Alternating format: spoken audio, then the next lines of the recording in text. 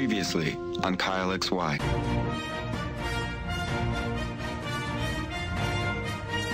I say, whoever threw that paper, your mom's a hoe. You know what I don't get? Daylight savings time. And I have a real issue with the freaking government.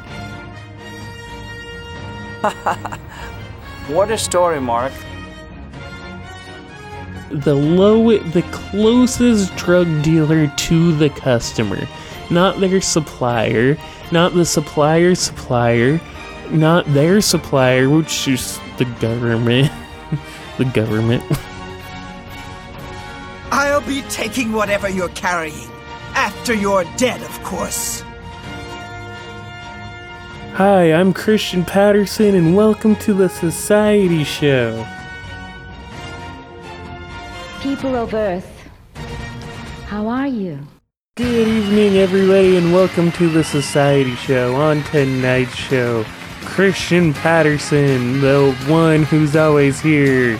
Christian Patterson, the one who's also always here and is slightly funnier. Christian Patterson, the singing one. And Christian Patterson, one of the few hosts that we cycle through every now and again that you never remember. And I'm your host, Christian Patterson. Come on down, let's have some fun. Hello, and thank you very much. Thank you. Welcome to the Society Show, where everything's made up and the points don't matter. That's right, points are like U.S. government attempts to stop union busting. They just don't matter. This is William Hung, and you're listening to the Society Show. Is that good enough for you, asshole? Really, just beef. No, can you have ketchup on it? Nothing. That's an awfully hot coffee pot. Should I drop it on Donald Trump? Probably not. Broadcasting live to tape across the nation and the world from the Lorena Bobbitt Theater, where bathrooms are for customers only, beautiful North Seattle. It's the podcast for a world gone mad. This is the Society Show.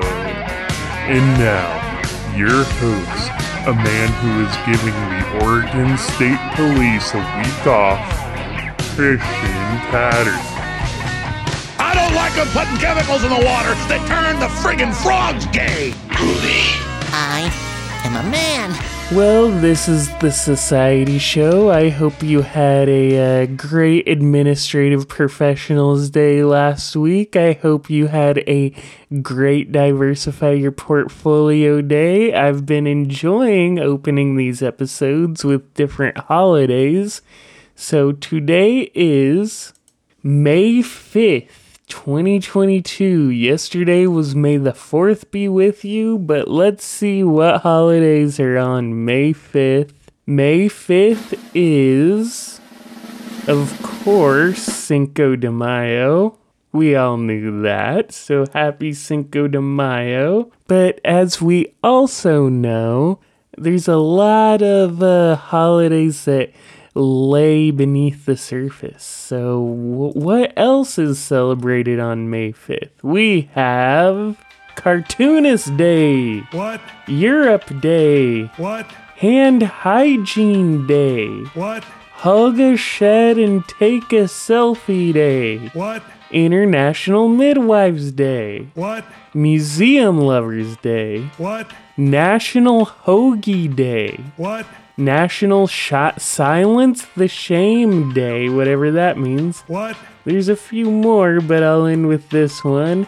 Happy Oyster Day. What? And of course, as you may or may not know, this is also Air Quality Awareness Week. What? Arson Awareness Week. What? And Be Kind to Animals Week. What? It's also Drinking Water Week. What? It is also, and I'm not kidding, International Clitoris Awareness Week. What? So, you have a lot of researching to do just to celebrate all these holidays. So, anyway, welcome to the show. One thing I do want to announce at the top of the show is that, so last week I talked about Elon Musk attempting to buy Twitter, and in that time, it went from seeming not likely when I recorded it to seeming like it was a for sure deal going to go through. And now it's seeming like, well, this deal will actually take months to negotiate. And I mean, Elon Musk is essentially making this transaction by selling a bunch of Tesla stock. And because of that, a lot of people started preemptively selling their Tesla stock. So there are rumors that maybe Elon Musk won't be able to go through with it. And I'm not convinced he's going to be able to go through with it either. We shall see, though. I see miracles all around me. Stop and look around, it's all astounding. But that brings me to my next point. I gotta be honest. I mean, if you listen to the show, you know I freaking hate Elon Musk. It's not a secret. But whenever I go online now, I feel like all I see is stuff about Elon Musk. Like, there's people who are, you know, basically sucking him off, and then there's also people who are like, he sucks, and then there's discourse about, like, him, and then discourse about the discourse about him, and then he tweets about this or that, and then everyone has to talk about that. So, even though Elon Musk is on the official Society Show denunciation list, which means I typically talk about people on that list more, or I just think they're especially dubious people that I will be calling out.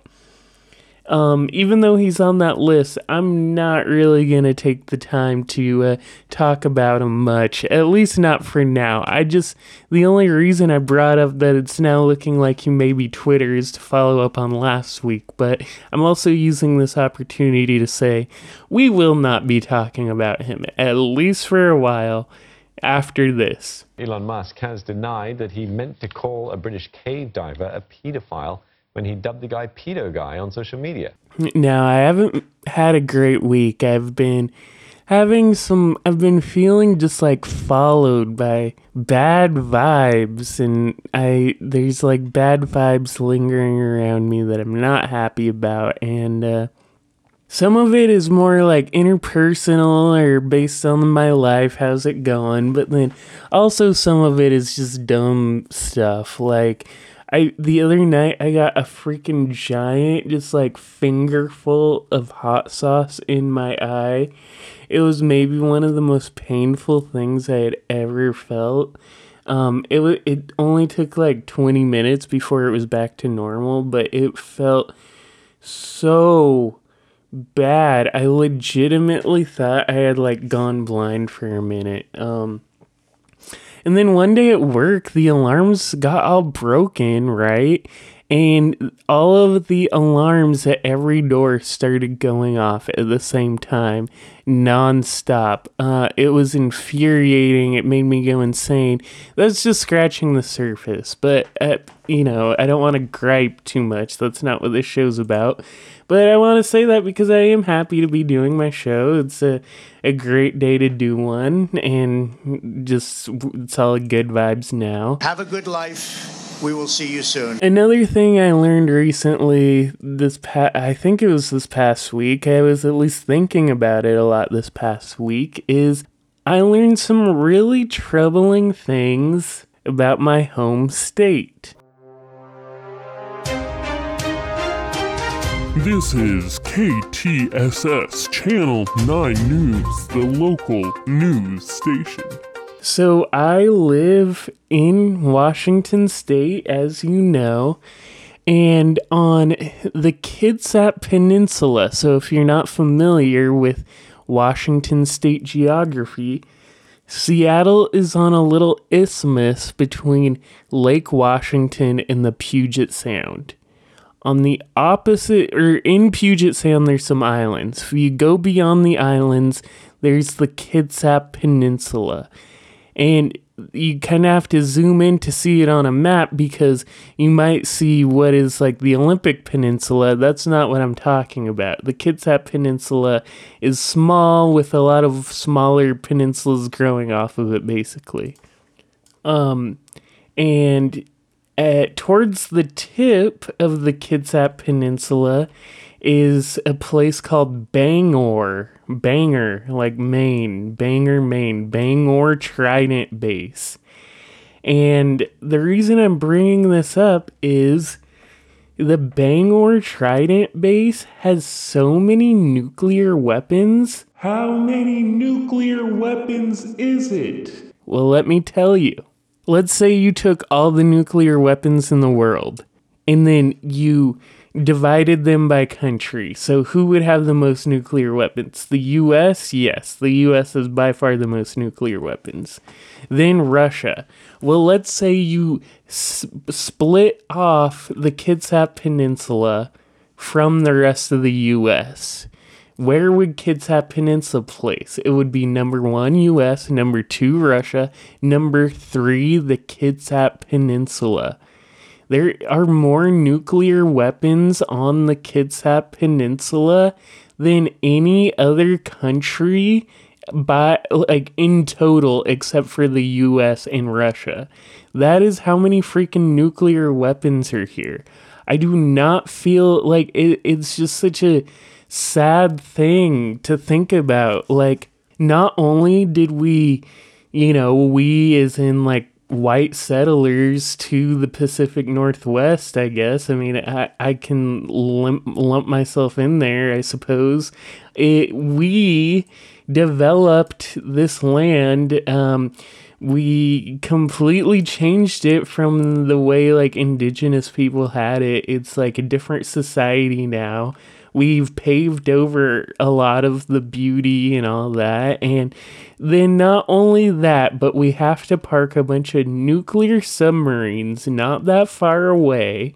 And I mean, this place is just, I mean, if a nuclear war breaks out, I'm not going to live to know it because the Kitsap Peninsula will be one of the first targets of a nuclear blast. And like, it's really such an immense tragedy that is the case. And that made me think, like, no more weapons in Washington State. We do not want them there. And I'm still like, I would fight for that cause. No more weapons, no more nuclear weapons in Washington State. Please just move them somewhere else. But then I was like, why just Washington though? Like, if I feel this squeamish, terrible feeling about it, because it's 100 miles or so, probably less. I don't even know. As the bird flies, it's probably 100 miles. Let's see how long it would take to drive to the Bangor military base. If I took the ferry, it would be like less than 2 hours. It's 43 miles away, and that's like driving. That's not like the straight line. It's within like 20 miles of me, maybe. Because you kind of have to drive a long, weird way. Anyway, that's besides the point. The point is, like, if I'm not okay with nuclear weapons being within 35 miles of me, why would I be okay with them being anywhere else? And I'm generally, like, I'm not that critical of nuclear energy, to be honest, but if we'd have to sacrifice nuclear energy to get rid of nuclear weapons, I would be completely in favor for it. It also, I had a little flashback to when I went to Vancouver, BC as a kid. I remember there being signs that say, "Welcome to Vancouver, a nuclear weapon-free city." And I was like, haha, that's so funny. Why would it say that? Like, it doesn't need to say that. I was already assuming that there's no nuclear weapons. But that is something they feel they have to say because they're really not that far from a giant nuclear arsenal. It's an immense tragedy, honestly. It's upsetting to me that there are so many nuclear weapons in the world. And I guess I know I sound naive, like we all know this about nuclear weapons. We all wish they weren't there, but like really, it just sucks.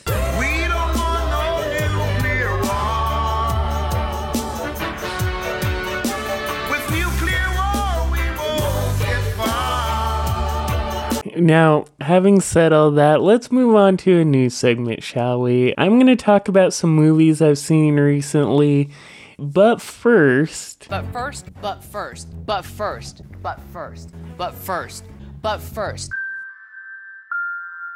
This episode is brought to you by Olay.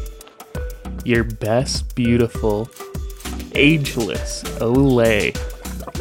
Love the skin you're in. Lie about your age, hide the evidence. Every night you see a dirty film and don't even know it. Olay. Thank you for sponsoring the show, Olay.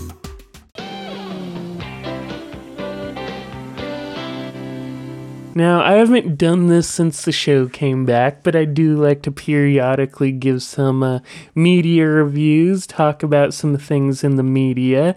So, I'm going to talk about some movies I've seen recently.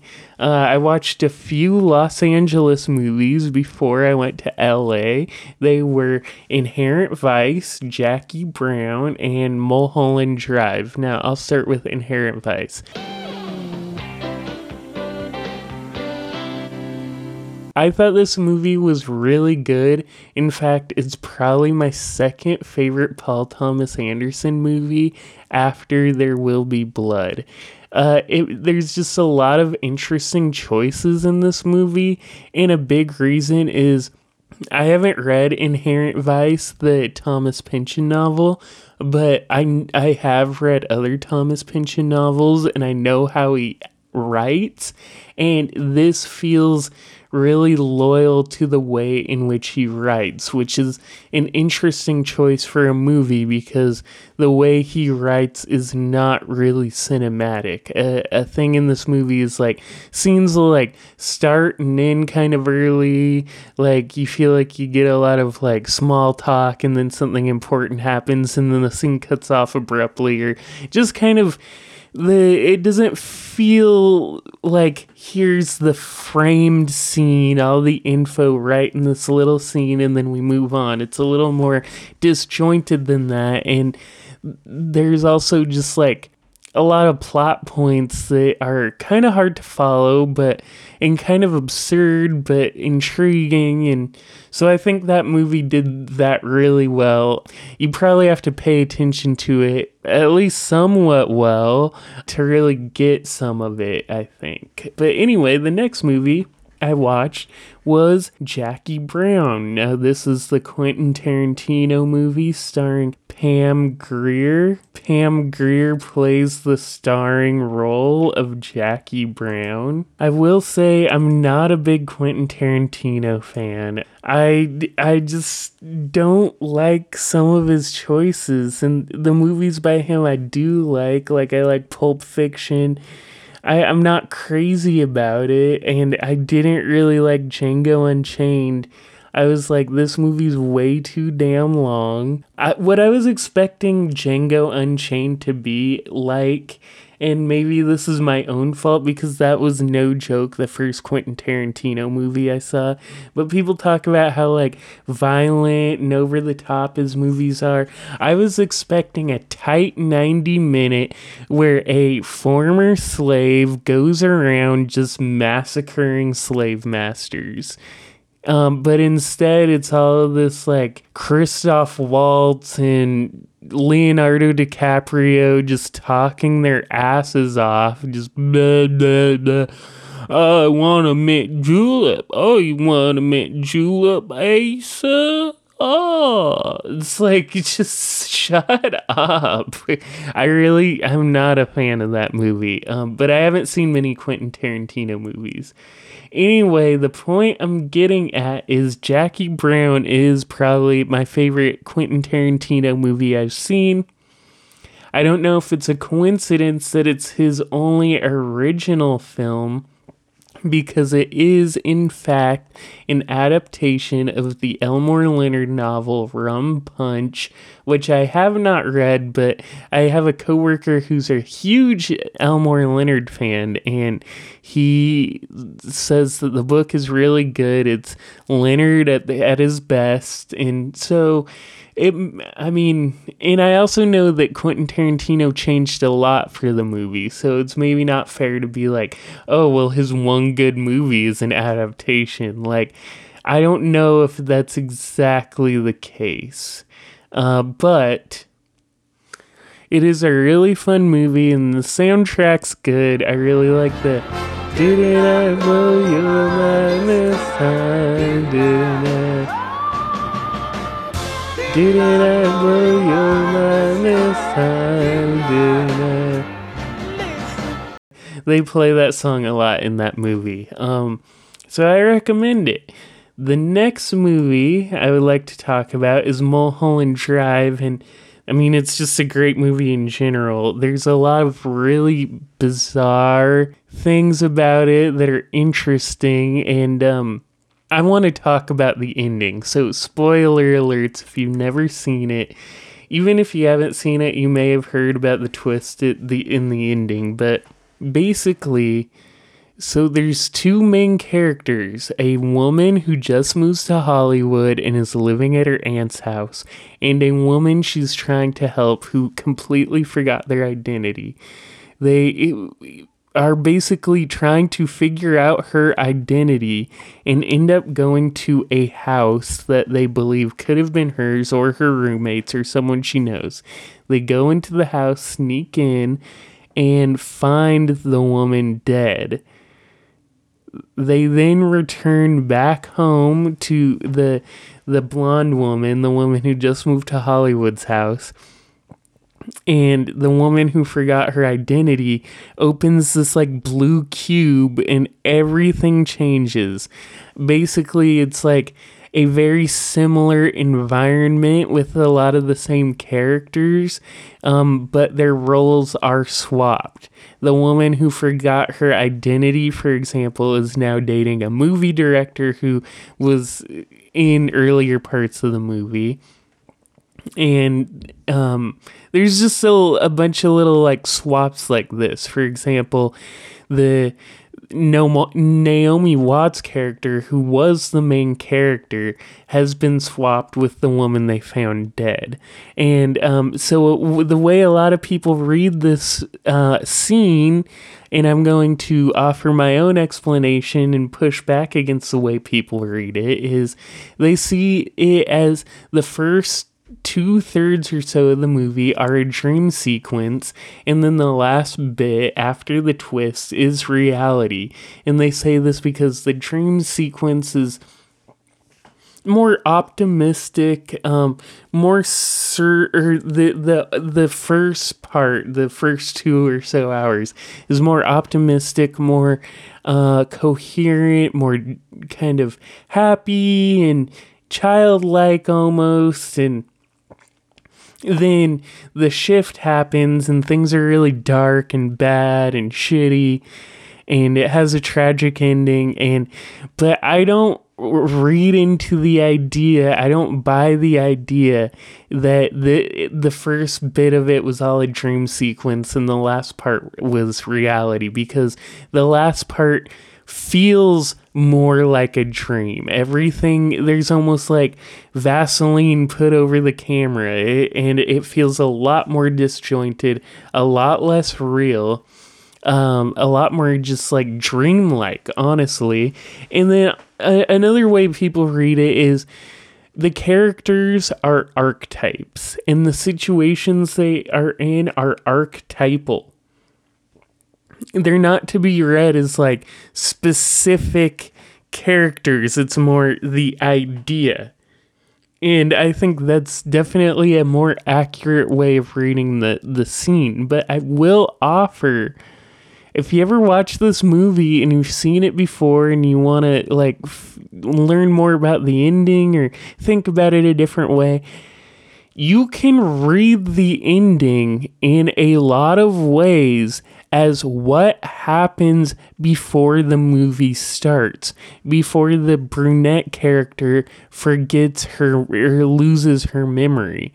Because I guess just to go full spoilers, there's implications that she was killed when she was leaving a party up in the Hollywood Hills.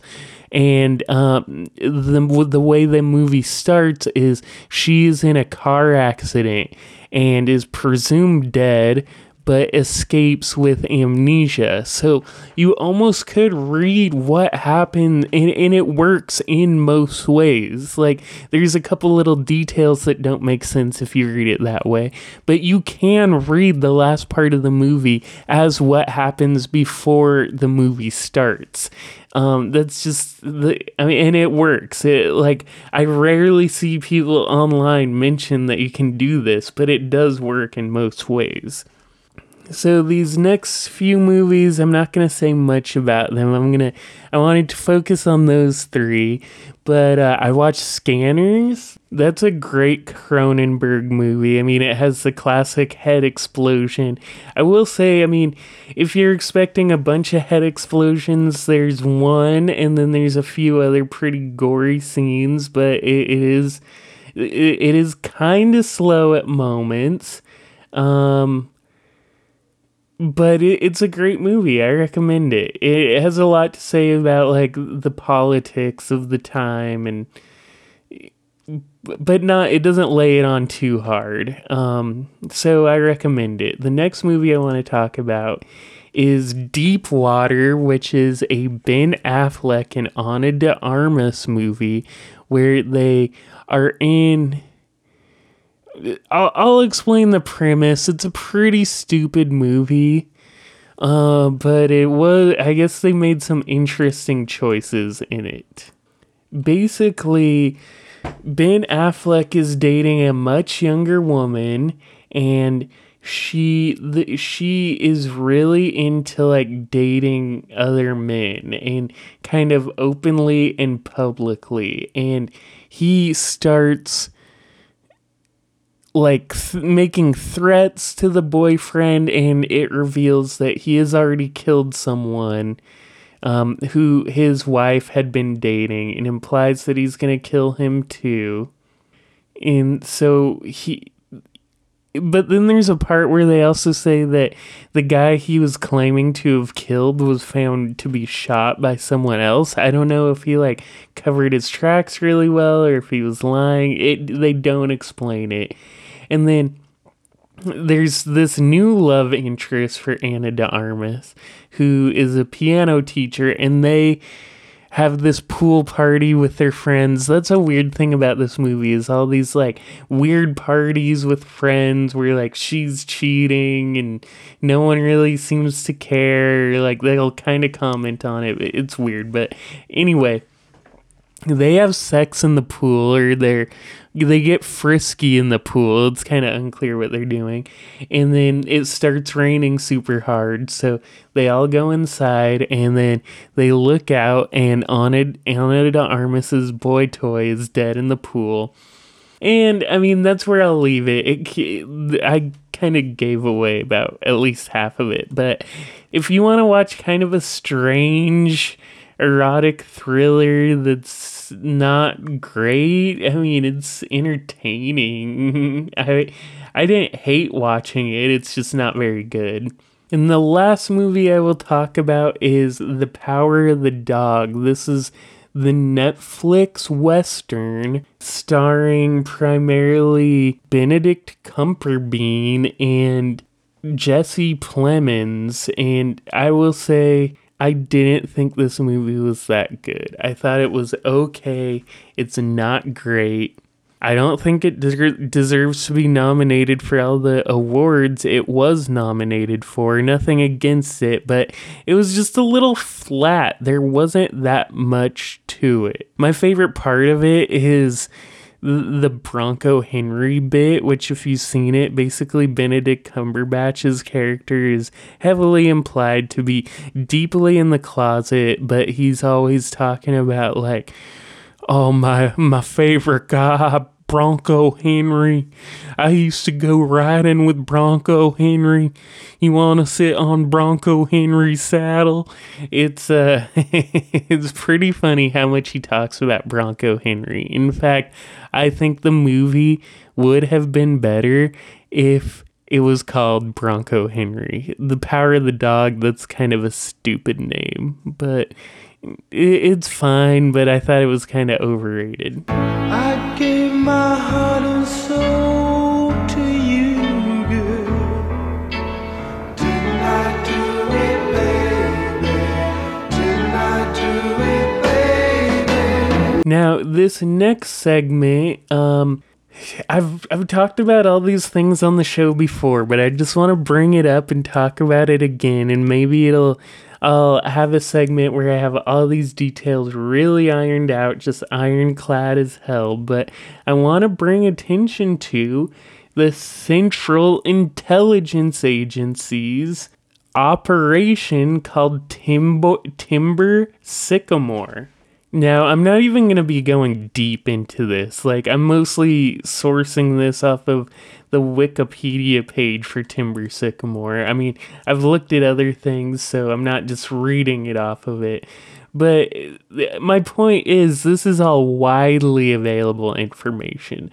Basically, what the program is what this article what the Wikipedia page points out, and is very interesting, is the idea was first brought up in 2012 by CIA Director David Petraeus, and Obama rejected the proposal but later agreed because King Abdullah II of Jordan and Benjamin Netanyahu were urging it to happen. So what exactly is this program that the CIA ran with the help of the GIP and GID, which is the intelligence agency of Saudi Arabia? So US and Saudi intelligence did this program. What was it?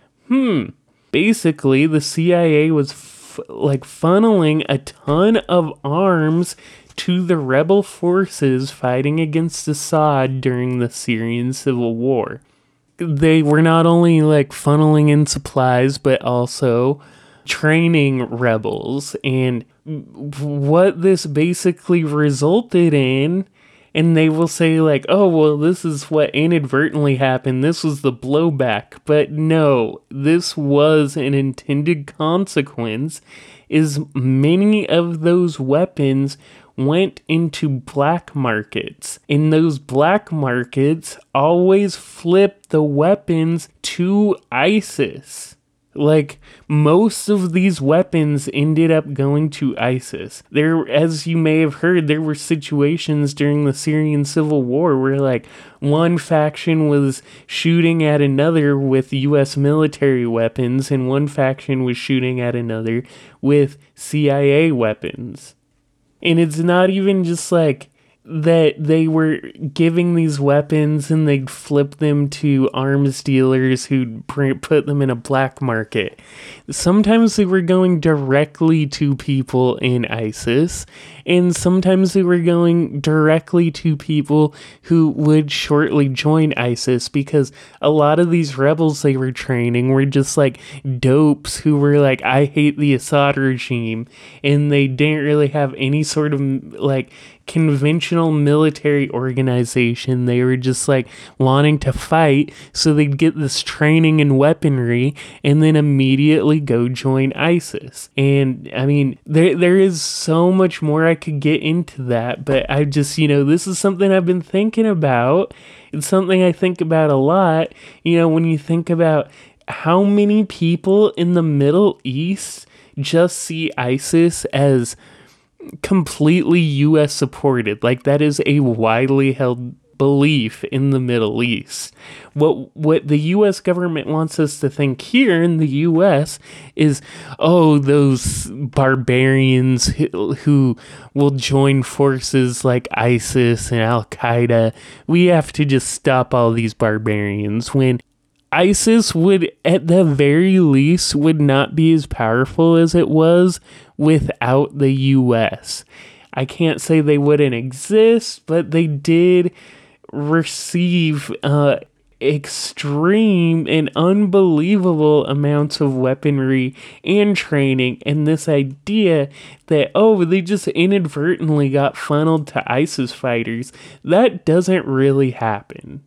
I'm sorry, but it doesn't really happen that way typically.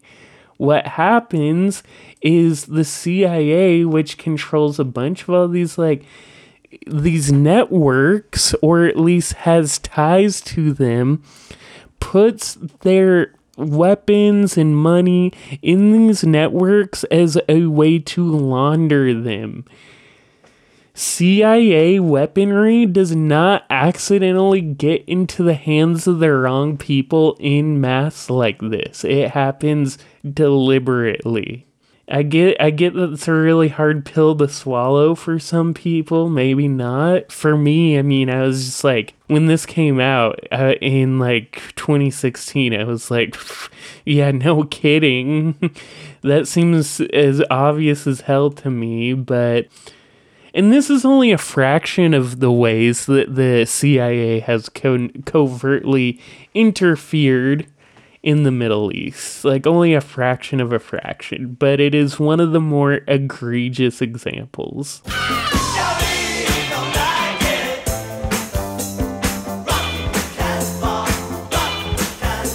And now I want to close out the show talking about Volcker shock. So this is gonna be a segment that I used to do more. Now I do it sparingly, called State of the State. The State of the State. State of the State. Now, for this State of the State, we'll be talking about Volcker shock and what exactly it means, because I see Volcker shock as the defining policy of the US's turn to neoliberalism. So I'm going to go into what specifically Volcker shock is and how it led to neoliberalism and which policies and social formations it worked with in tandem to create those circumstances. So like I said, I want to talk about Volcker shock because a lot of people talk about it, but no one really explains what it is, and I think we might be getting to some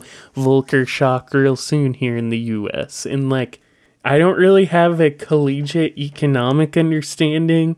I didn't study economics in school, so I looked into it a lot and it seemed too complicated to understand. But after reading more, it became clear, piece by piece, what Volcker shock is as I understand it. So this is my understanding. If you hear someone talking about Volcker shock in a BS way, you can say, no, I understand Volcker shock. It was really this.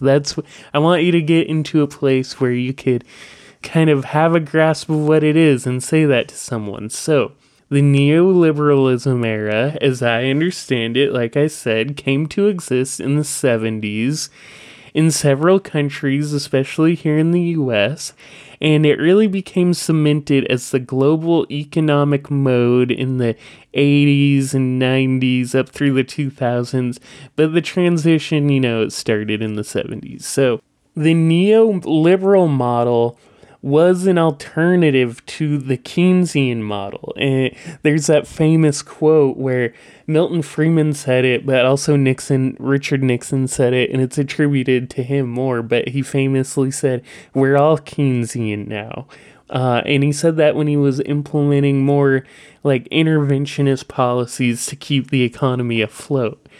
But Nixon said this in response to the U.S. abandoning the Bretton Woods system, which terminated the convertibility of dollars to gold and made the US dollar a fiat currency. So it's kind of ironic he said we're all Keynesian now, because this change, that leaving Bretton Woods, was one of the biggest progenitors to neoliberalism. Like, if Volcker shock cemented it, then making the US dollar a fiat currency and no longer convertible to gold was like the forerunner of Volcker shock. Because with such a dramatic monetary change at the moment where everyone was Keynesian, that was the moment when a new model of capitalism needed to be able to be developed. And in the US, the transition towards neoliberalism is most exemplified, as I have been saying, by Volcker shock, which was a series of economic policies. And so think about it like this. Paul Volcker's goal was to reduce inflation. This plays into the current day because inflation is so freaking bad right now. That's why I think we might be in for some Volcker shock. The way he planned on reducing inflation was by reducing the amount of money supply added to the economy. So he rolled back the amount of money being pumped into the US economy. And, you know, that makes sense, but there's a lot more consequences than just that. With less money being added, banks began charging higher interest. In other words, the banks want the money line to continue going up. If the government isn't pumping money in, then they pull more money up through higher interest. If it's not coming down from the banks, it's coming up from common people. It creates a de facto tax where the poorest people are giving more in interest. Banks were getting a higher proportion of their income from the interest rates to make up the money they were losing from the government. And the thing about Volcker shock is, that's what we call it in the US because it's associated with Paul Volcker. But while Volcker shock was happening in the US, it was happening all over the world, like especially in G7 countries, US, Canada, UK, West Germany, Italy, France, and Japan. And I'm not just like bringing up the G7 and G7 countries arbitrarily. G7 was created in response to the 1973 oil crisis, and it originated with finance ministers meeting up around the time of Volcker shock, and similar financial things were happening in other countries. So the G7 was kind of cementing itself as a major global political force for neoliberalism. And of course, neoliberalism was created from several factors. Volcker shock was the financial shift, but there was also globalization and the outsourcing of manufacturing jobs to developing countries. This obviously coincides with the deindustrialization of the developed countries and their shifts to service economies. And this also obviously coincides with decolonization when the European and American colonial powers began granting national sovereignty to former colonies. But of course, those colonies became subjugated more towards the global capitalist interests rather than like a state apparatus directly. And all of these changes kind of go hand in hand, and they were happening all over the world, not just in the US. In the 80s, the US, UK, France, West Germany, and Japan signed an agreement called the Plaza Accord, where the US basically agreed to depreciate their dollar, i.e., like they tried to make their dollar weaker to more align with other countries' currencies, and then the 1987 Lille Accord, which stopped the US dollar depreciation. Anyway, the whole point is there's plenty of economic agreements with similar goals like the Plaza Accords. Their specifics are Byzantine and hard to understand, but ultimately they existed to expand global capital and calcify the current capitalist order and capitalist class. And what we can take from this is that since Volcker shock happened, we have been stuck in a neoliberal, globalized economy, and the ramifications of that are getting worse and worse as the contradictions from this system get more tense. Inequality has not only been getting worse since then, but it's probably the worst it has ever been, especially on a global scale. And that is... State of the state. The state of the state. State of the state. And with that, you have been listening to The Society Show. My name is Christian. You can follow me personally on Twitter at ChristianIsCool. Is spelled I-Z, Christian I-Z Cool. You can also follow the show on Twitter at Society_show. You can learn a lot more about the podcast and find other ways to listen at societyshow.net. And with that, I hope you have a great rest of your week, a great weekend, and a great next week. We will be back next week, same time, same place, live to tape. This is The Society Show.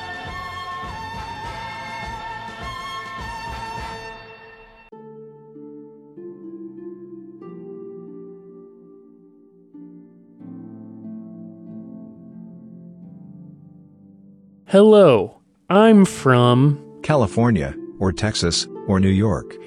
And I just moved to Gentrified City.